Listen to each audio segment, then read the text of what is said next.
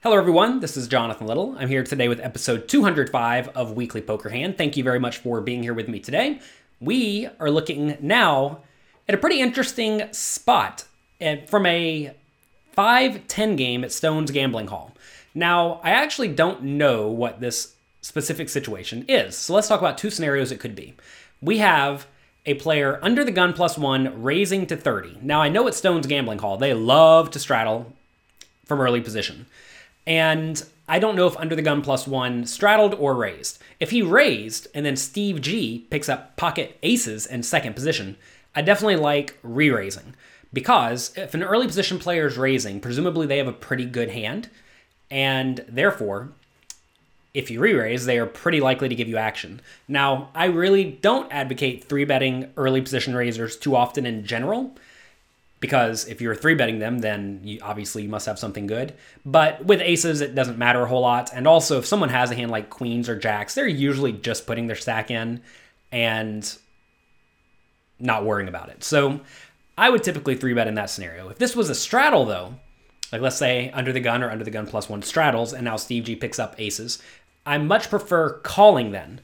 Because when he calls, it's somewhat likely that someone yet to act will raise his quote-unquote limp, right? Because he's just calling the straddle. So if there is a straddle under the gun, I definitely like calling with the aces from early position. Usually someone's going to raise to something like $100 or $130.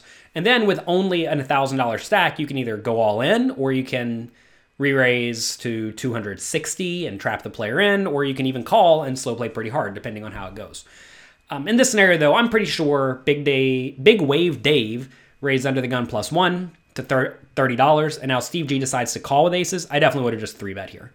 Again, if you are not watching these videos on YouTube or jonathanlittlepoker.com, feel free to do that. I do understand many of you are listening on iTunes, though, or the other podcast apps, and I'll do my best to talk you through the action. Also, Daniel elects to call with 6-2 of clubs in the hijack seat.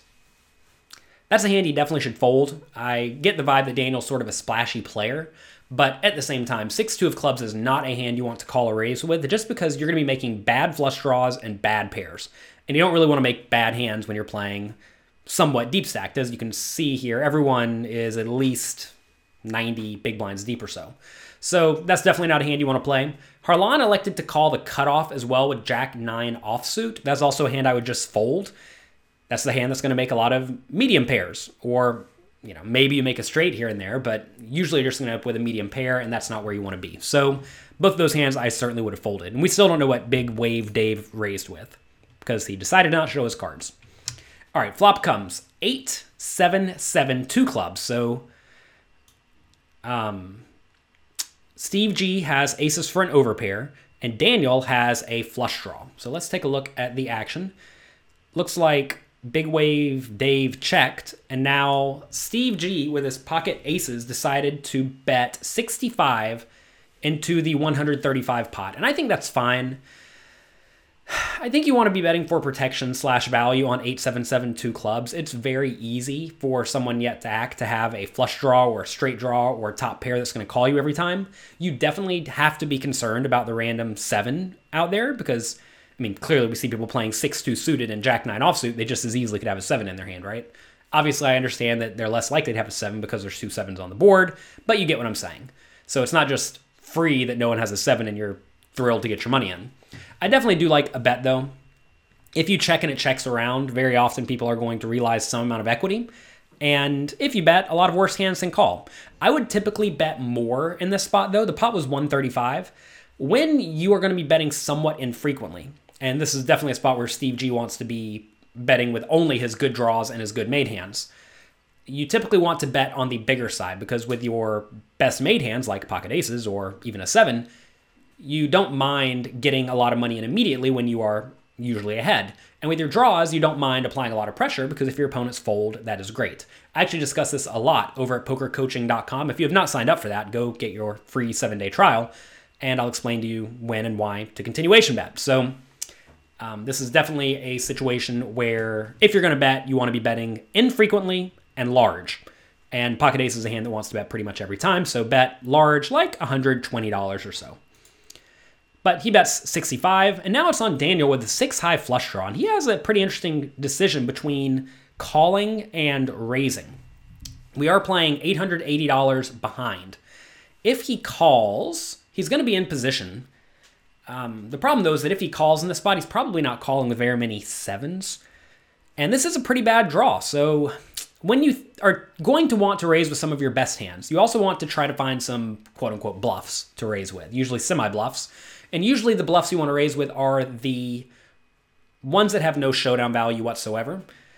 And also the ones you don't really mind raising and then folding. Because imagine he's sitting here with 10-9 of clubs. He doesn't really want to raise and just get it in against someone who has a 7, right? Or even pocket aces. But with 6-2 of clubs, if you raise and your opponent shoves, yeah, it's unfortunate, but I don't think it's the end of the world. So I think this is a fine hand to raise, but calling's also fine given Steve G bets so small. If Steve G bet bigger, I would prefer a raise even more. You may think that you don't necessarily want to raise with the flush draws and then have to fold to a re-raise, but sometimes that happens. More often than not, though, your opponent's going to call or fold, and that's just going to be that, and you're going to win the pot. So I don't mind a raise. If I am going to raise, I'm going to make it somewhat sizable, as if I had a 7, right? So when Steve G bets 65, I would make it something like 210. If you make it much less than that, I think that may result in Steve G floating a lot, and I don't really think you want him floating because you pretty much have to continue bluffing. So this is a spot where I'm going to make it 210 or so, and then maybe bet the turn, maybe not, but if I do bet the turn, it's often going to be all in. So let's see what happens. Daniel decides to... Well, they're taking their time showing me what happened. I'm pretty sure he elected to raise, and I think he made it 134 min raise. I do not like a min raise. When you min raise now, Steve G's going to call with all sorts of stuff. And you definitely don't want that unless you plan on betting medium on the turn and then jamming the river, so going for the full 3 street bluff, which I think is reasonable. I imagine most likely, though, Daniel's just min-raising to try to buy a free card. This is a play that a lot of limit players will make, where they will min-raise the flop and then check behind on the turn. So instead of having to call a flop bet and a turn bet in Limit Hold'em, which costs you a small bet and then a big bet, 1.5 big bets total, you get to put in a small bet now and another small bet for your raise, and then check behind on the turn. This type of thought process does not really work for No Limit Hold'em, usually, but sometimes it does. So there, basically, he's putting in 130 now to see the turn and the river, as opposed to a 65 bet now and then maybe 130 bet on the turn. That would cost him 195 instead of 130. Maybe that's what he was thinking. It's kind of hard to know what Daniel's strategy is in this spot. Anyway, back to Steve G. I would usually just call in the spot. If you re-raise, what's going to give you action? Well, good draws, which are roughly flipping against your aces, and 7s, which you lose to. So you're going to be getting it in against draws that are flipping and 7s that you're almost dead against. So that's definitely not what you want. When you re-raise and your opponent folds, he's usually folding out hands that have relatively little equity, like open-ended straight draws or gut shot straight draws. Now, obviously, you don't care if your opponent folds those hands when you have aces, but at the same time, that's the best case scenario. The worst case scenario is your opponent just has a 7 and you're putting your whole stack in dead. So I think this is a spot where you have to take the lesser of two evils and call.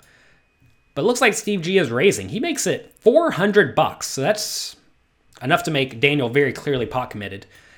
So now Daniel has to put in 270 into a pot that's going to go up to 8.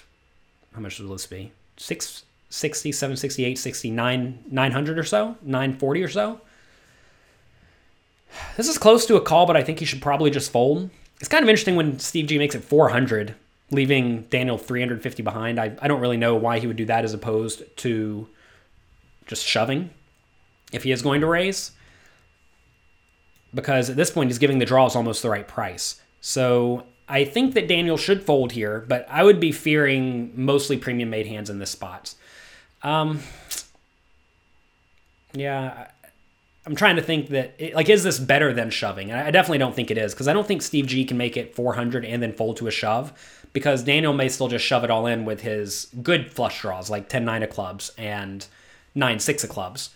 Also, he's going to just put it in with 7s, which you're clearly dead against, but at that point you're getting 5-1 pot odds, so you're behind, you're not getting the right price, but I think you still have to call. I think this is one of these scenarios where Steve G wins this pot with his aces and thinks, yeah, I got him, I did it great. But in reality, he didn't give his opponent the opportunity to bluff, and with his junky hands, and he also opened the door for him to get stacked with when Daniel happens to have a 7, or if anyone else at the table happens to have a 7.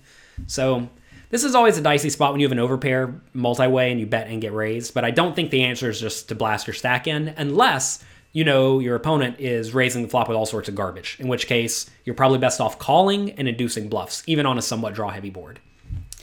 So that's going to be it for this episode of Weekly Poker Hand. This was a fun one. He did make it $400, and Daniel did make the fold, for those who are not watching on jonathanlittlepoker.com. And yeah, that's it. Good luck in your games. Have fun. Be nice to each other. And I'll talk to you next week.